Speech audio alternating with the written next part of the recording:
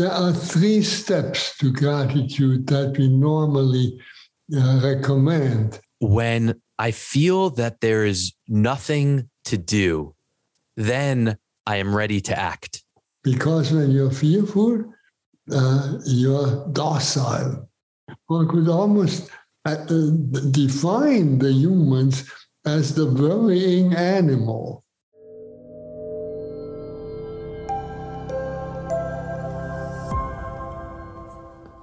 Om Shanti, Shanti, Shanti. Thank you. Thank you, Brother David. I wanted to start by asking you about prayer and meditation. Do you see that there's a distinction between those two?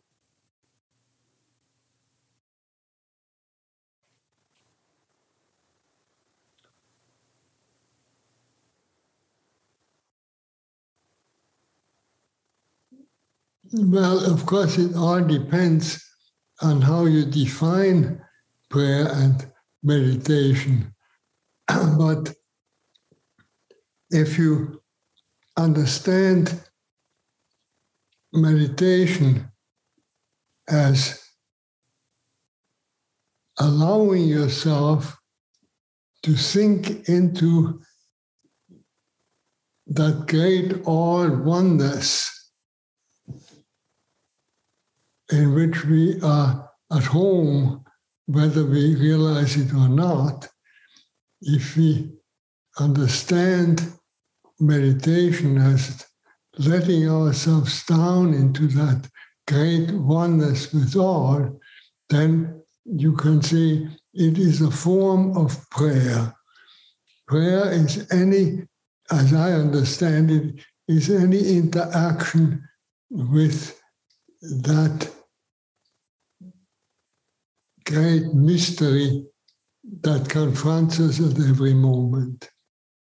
And meditation is quite focused and conscious, but that interaction goes on at every moment of daily life. The way that you're describing it, this falling into the great mystery, right? And that being home, a sense of home. Why do you use that word, that this is like returning home?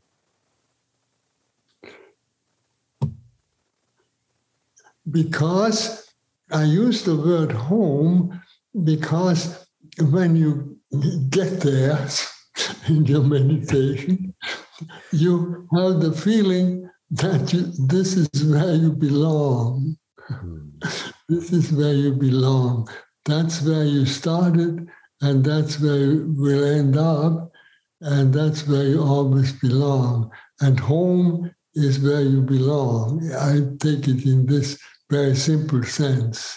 And would you say that the gratitude is waiting there to meet us when we go home? Is that your experience?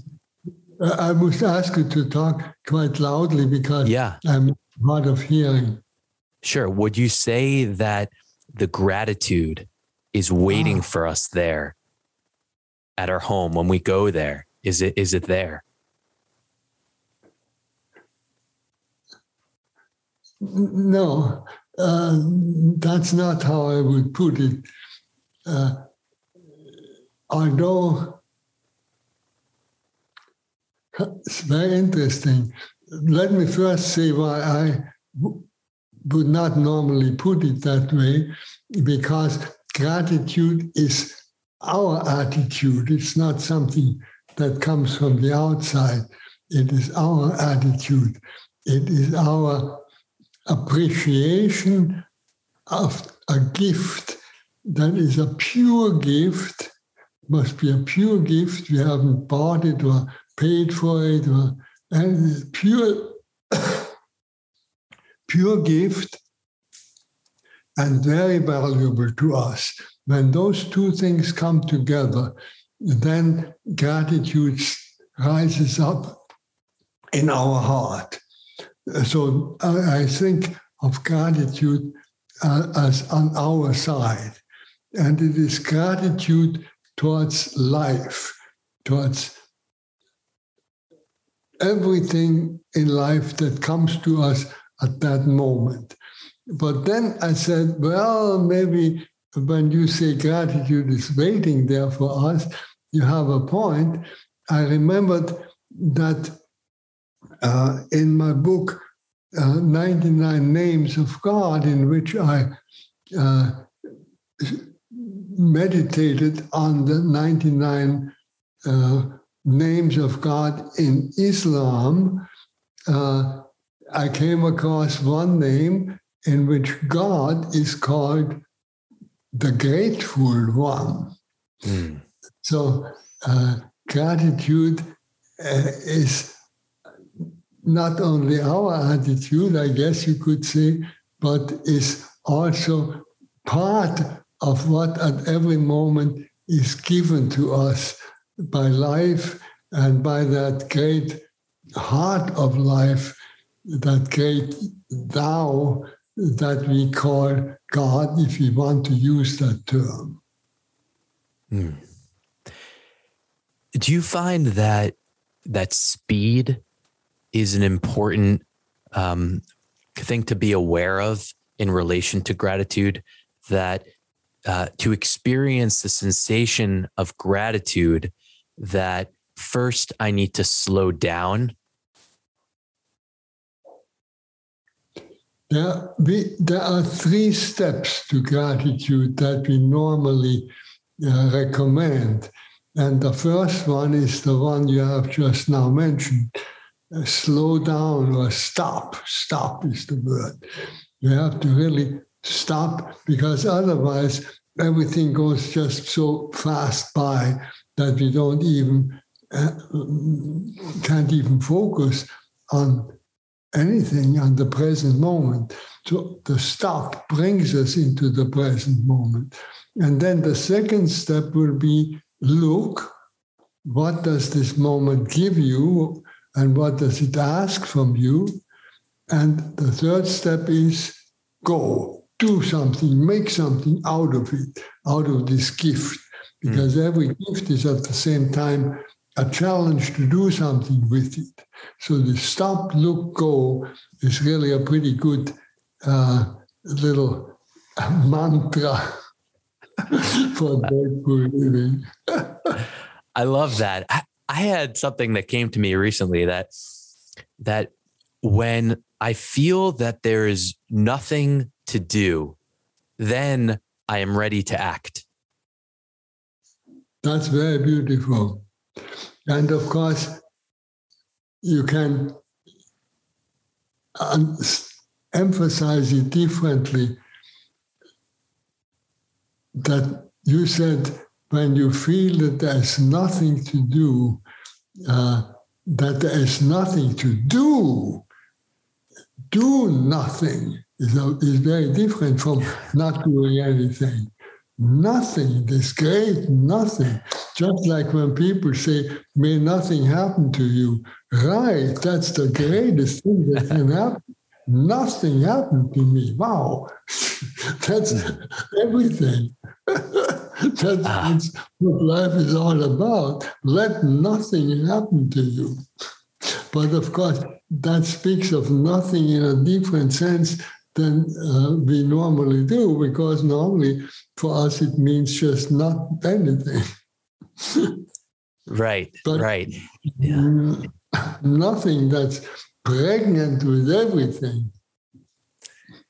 Yeah, I wonder if in the future there'll be a way of measuring the effect of, meditation and prayer, right? Because something that happened in my life that really changed things was when I had the sense that the way that I'm feeling, that is sent out into the world, that I don't know what the effect is that it's having, but it's having an effect.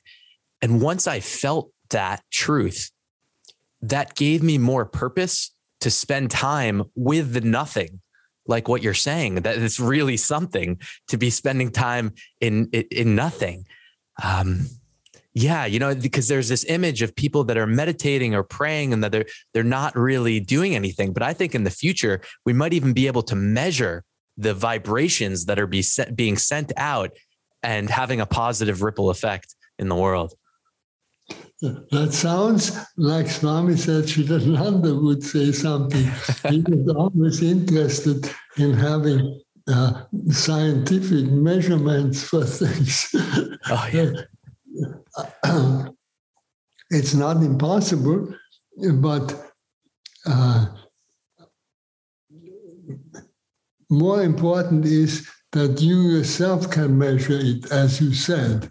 That's really the important thing, because the other one isn't going to convince anybody. It's the sort of thing that you have to do yourself. Right. And in a way, I think too, is like letting go of needing to convince anyone of anything is also, I think, an important part on the path, I would say. Yeah.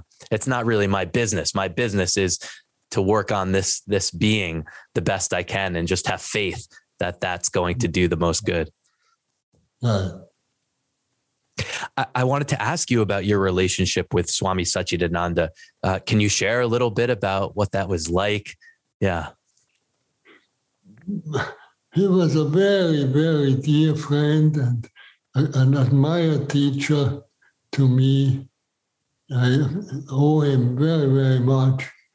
And he was also always great fun to be with. He was a great practical joker all the time.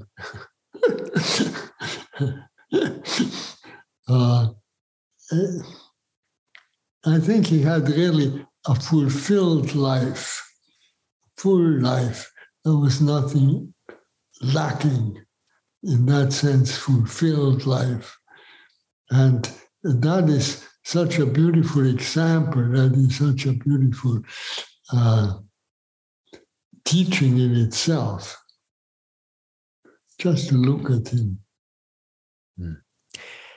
When, I was reading about your time with him and some other teachers as well, can you describe what it's like to be around that sort of energy and the effect that it has on you to feel supported in that kind of way, maybe with other people that are finding similar truth and priorities as you are? Yes, you said that. Just as you put it, being around this energy energizes you yourself. And one of the great things about Swamiji was that very authentically he could identify not only with Hindus, but with Christians, with Jews, with Buddhists, with all others. I remember one time, that happened very rarely, but one time a heckler was in the back of the room and he was was one of the fundamental Christians and he was challenging Swamiji, and Swamiji very calmly answered him. And then the man says, you haven't even met Jesus. And Swamiji said, oh, yes, I surely met him. And that was absolutely convincing.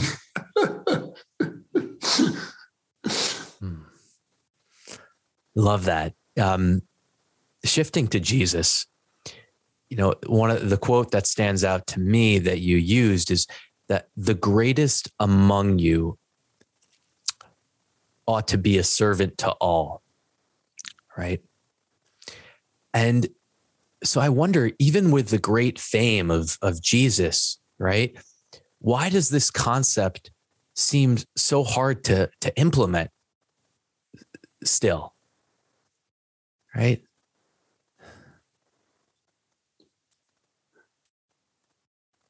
Well,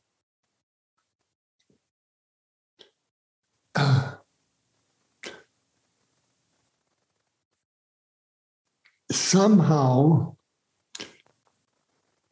a large part of the Christian tradition has taken a very un-Christian path that is just sad. I'm afraid that happens also to other traditions, but I'm not going to talk about other traditions. I'm talking about my own with great sorrow. But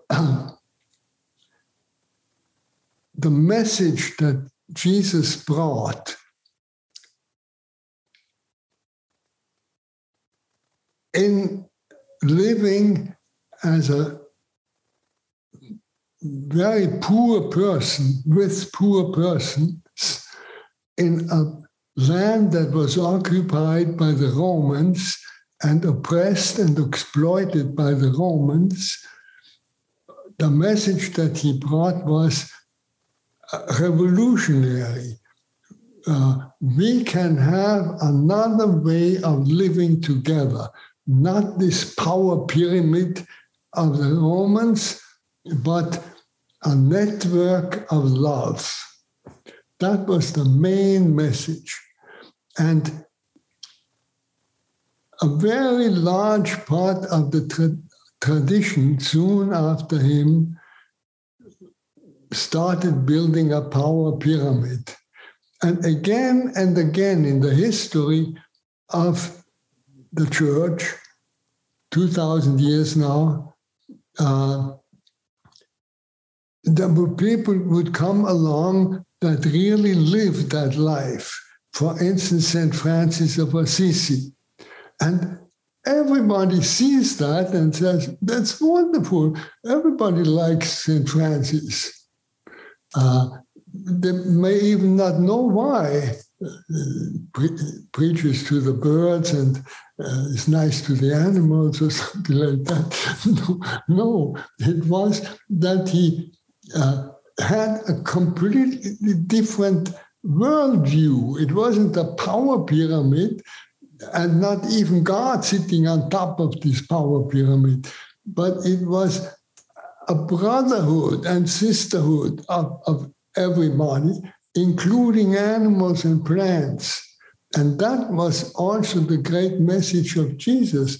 Love one another as I have loved you. And the greatest, as you said, the greatest among you should be the servant of all. That's a very good expression, one of the keystones of that message. And not peace through conquering and through power, but power through peace.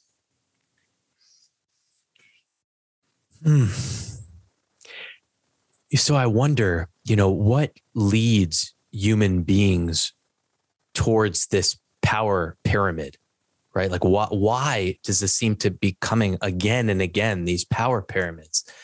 Is it a fear of needing something else to validate a person, that I become important if I'm higher up the pyramid?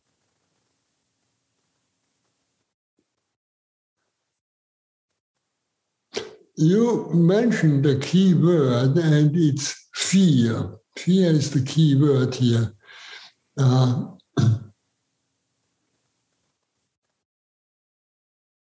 Fear to lose power, as you said. Fear that there is not enough around for everybody, that makes you greedy. Fear that others will get ahead of you, that makes you creates rivalry. It's always fear. And the opposite of fear is trust. Trust in life, trust in life. And anxiety is something different from fear. Anxiety is unavoidable in life. Anxiety, the very word comes from angustia, from narrowness. When we are anxious, we feel that our chest gets narrow, our throat gets narrow, everything gets narrow. That is unavoidable in life. We come into tight spots, as we call it in life. But then that is the moment when we need to decide, am I going to trust life and let it carry me through? Or am I going to fear? And that means I'm putting out my bristles and to say, no, no, no, no, no. And I get stuck in the narrow spot. What should happen if I say, no, no, we get stuck? And this is so basic to life that we are even born into this life through a very narrow birth canal. And naturally, intuitively, we go through with it. But later on in life, we have to recover consciously the trust that we had sort of unconsciously as babies when we were born. And we are born many times in the course of life. And if we trust, we can even trust that our last moment, which will be a very anxious moment, we can't help that, will be a new birth. We don't know yet. No idea what it will be, but we trust. So trust is the only attitude, trust in life is the only attitude that even makes life even bearable, I would say. And our time suffers from the fact that it is fear-ridden. And those in power of this, on top of this power pyramid, want to make us more and more fearful. All these fearmongers are around. Because when you're fearful, you're docile. Anybody can lead you around by the nose when you're fearful. So not to fear. And in the Bible, this is many other books, I'm sure, too, sacred books of the world, but in the Bible, at any rate, over and over again, we read, fear not, fear not. Never says, don't be anxious. That would be a very wrong translation. I've even found wrong translations like that. But that isn't what it says. It says, fear not. Even when you're very anxious, fear not. Go through the anxiety.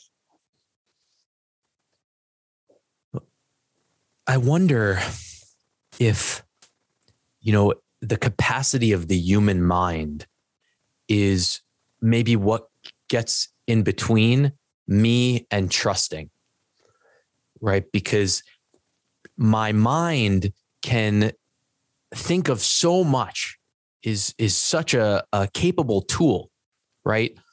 That what I notice is that the human mind thinks that it knows, right?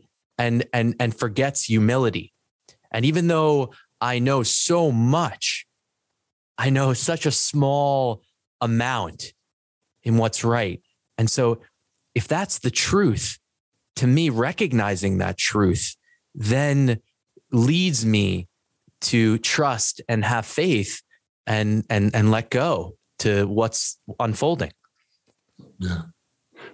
But if life were not supporting us in millions of ways that we have never heard about, simply our body, we couldn't survive for a minute.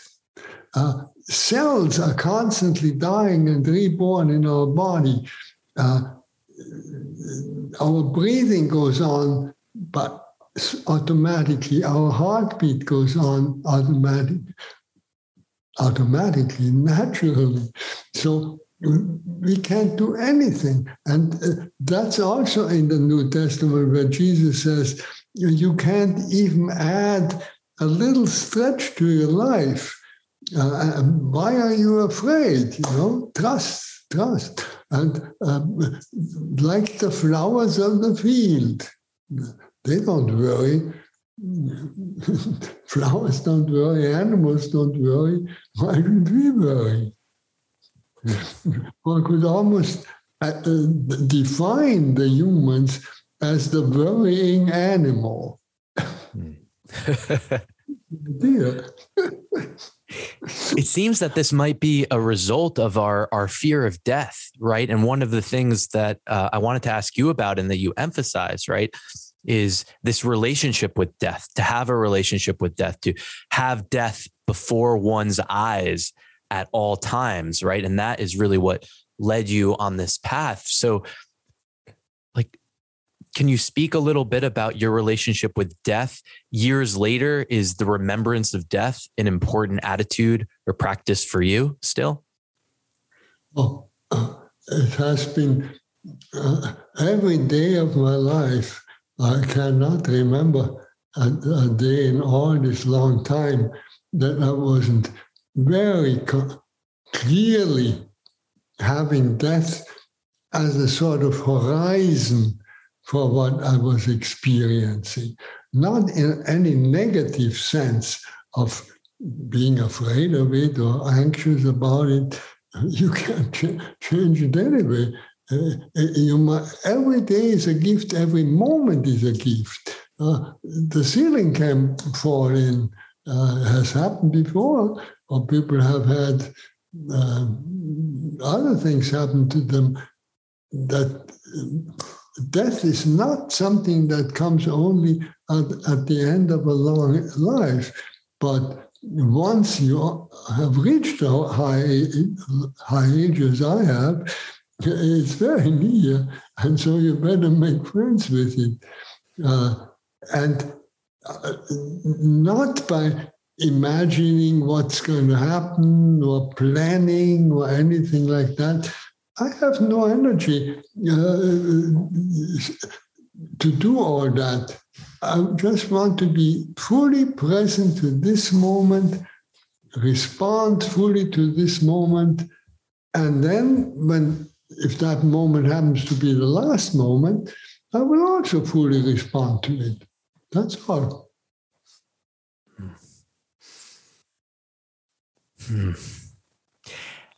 And for this fear that we have, it seems that gratitude is a direct antidote for that. That if I'm grateful, then there's no fear there, right? No, because the opposite of fear is trust. And the presupposition for gratitude is trust in life. Unless you trust in life, you can't be grateful. You will always think, if you don't trust, oh, maybe this is a trick, or this is a trap, or this is a bribe, or whatever. To simply accept it like a child, trusting, that makes you grateful. And that trust is the opposite of fear. So practicing living gratefully is really practicing living fearlessly. But also, would you say that there's a distinction between thinking it in the mind and experiencing it in the body? Is that really important? The difference between having the thought of trust or the thought of gratitude and the experience of it? That is the gap that runs all the way through every spiritual practice. Do you have it in your mind, or do you embody it? And I myself don't want to be too quick to say that I'm embodying it. I'm happy that I have it at least in my mind, and now I'm working every moment to embody it. Love that. Put your finger out on the important point. Yeah. Because I noticed it's a practice. There was some kind of breakthrough that happened from, and I think it really is about practicing the embodying, right? But that first time when you embody the gratitude and you feel it, it's like, whoa. And then now I can practice returning to that place. Maybe the mind can be the gateway, but I don't want to stay stuck there. And what you feel when you say this vow is joy. Gratitude gives you joy. And that is why it is a very good path, because it has such a positive feedback, and so immediately a positive feedback.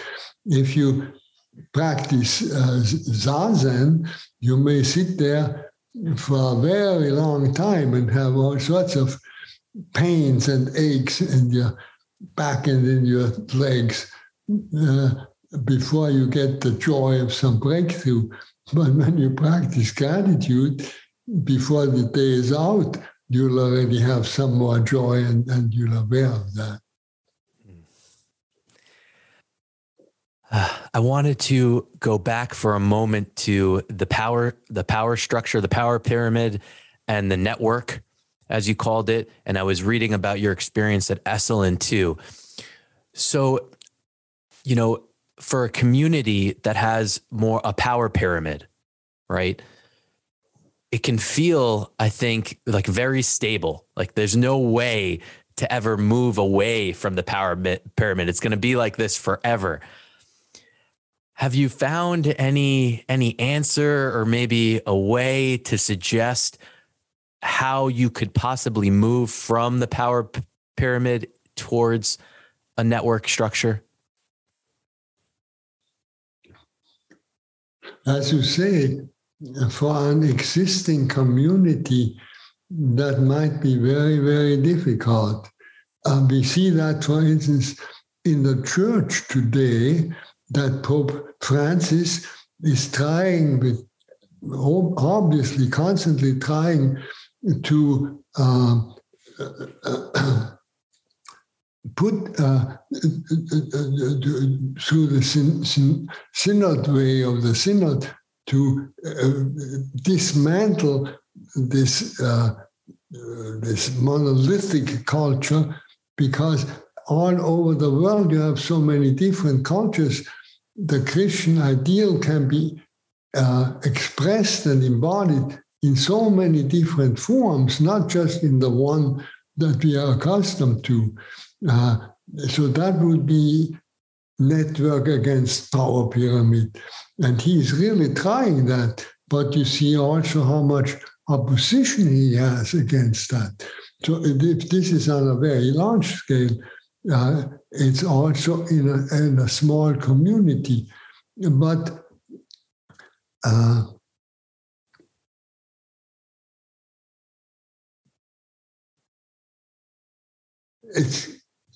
you can at least try in your own attitude not to be fearful. There's where it begins, you see.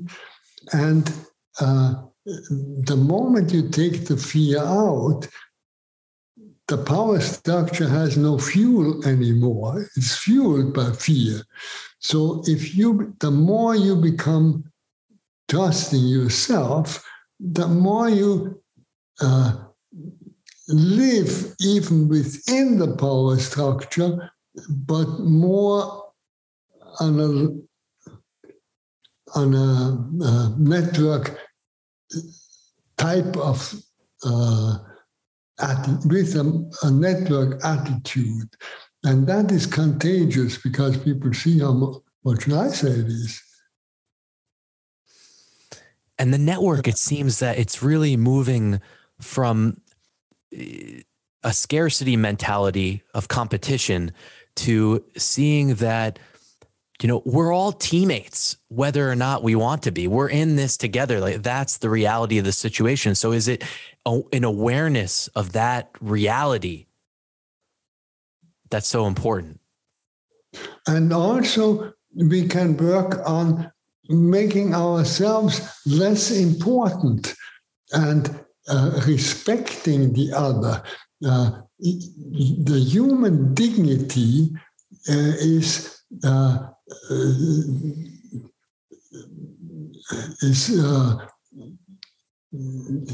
endangered by the power pyramid. We see that on everywhere. And if we cultivate, even in a relatively small community where the power pyramid is the pattern, if we cultivate respect for the human dignity of the other, we are also undermining the structure. It's actually it's a powerful political tool. Respect for the dignity of the other person. Maybe even those that are at the top of the power pyramid. But very I said maybe even those that are at top the power pyramid, having respect for them too, showing respect for them. Yeah. Yes, yeah. Respect and compassion. I found on the internet, I think anyone can easily find it, a picture of little Vladimir Putin sitting on his mother's lap, and the mother has her arm around him and looks at him with such pride. It's such a beautiful picture. And that little boy, he doesn't even wear a T-shirt. He looks frozen and cold and fearful. I look at that picture. I have it so in my heart that I don't even need to look at it. I have it there. And that makes it for a totally different attitude. That's another human being who in that position is doing horrible things. But other people, he's a brother too. Right. Yeah. Thank you so much. I have one final question, if I could ask. One of the things that really lit me up when I heard Swami Satchidananda answer, what is the purpose of life? He said to have fun. I wonder, is that also very important to you? Is that one of your priorities, to have fun? Well, I speak of joy, and he also meant joy, which is very different from happiness. There are, in the midst of unhappiness, you can have deep joy. It is what springs from gratitude, from trust in life. And Swamiji Satchidananda also meant joy, the happiness that doesn't depend on what happens. But he had good reasons for saying fun, because that's what people are familiar with, and that's in his mouth it was anything but superficial. We say deep-rooted fun. Right, like fun is to love. Fun is to be generous and to give. Right, to go and to understand what is really fun. Yeah. Another aspect of it is humor. And humor is such a beautiful word. It hangs together with human. To be human is to have humor.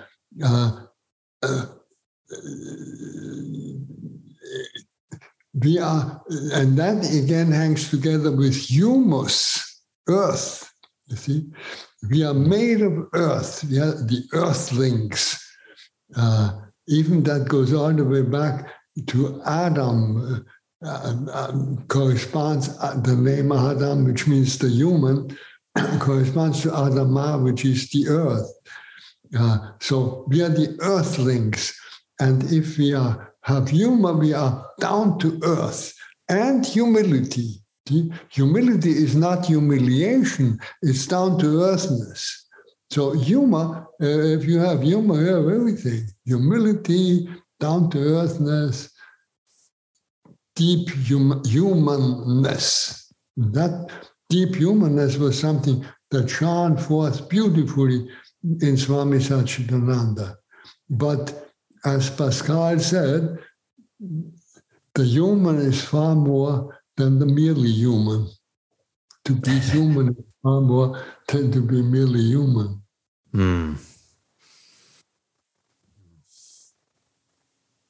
Brother David, thank you so much. Thank you for being you. Thank you for being you. And we are all thanking life. Spirituality is measured by our aliveness. Thanks for listening.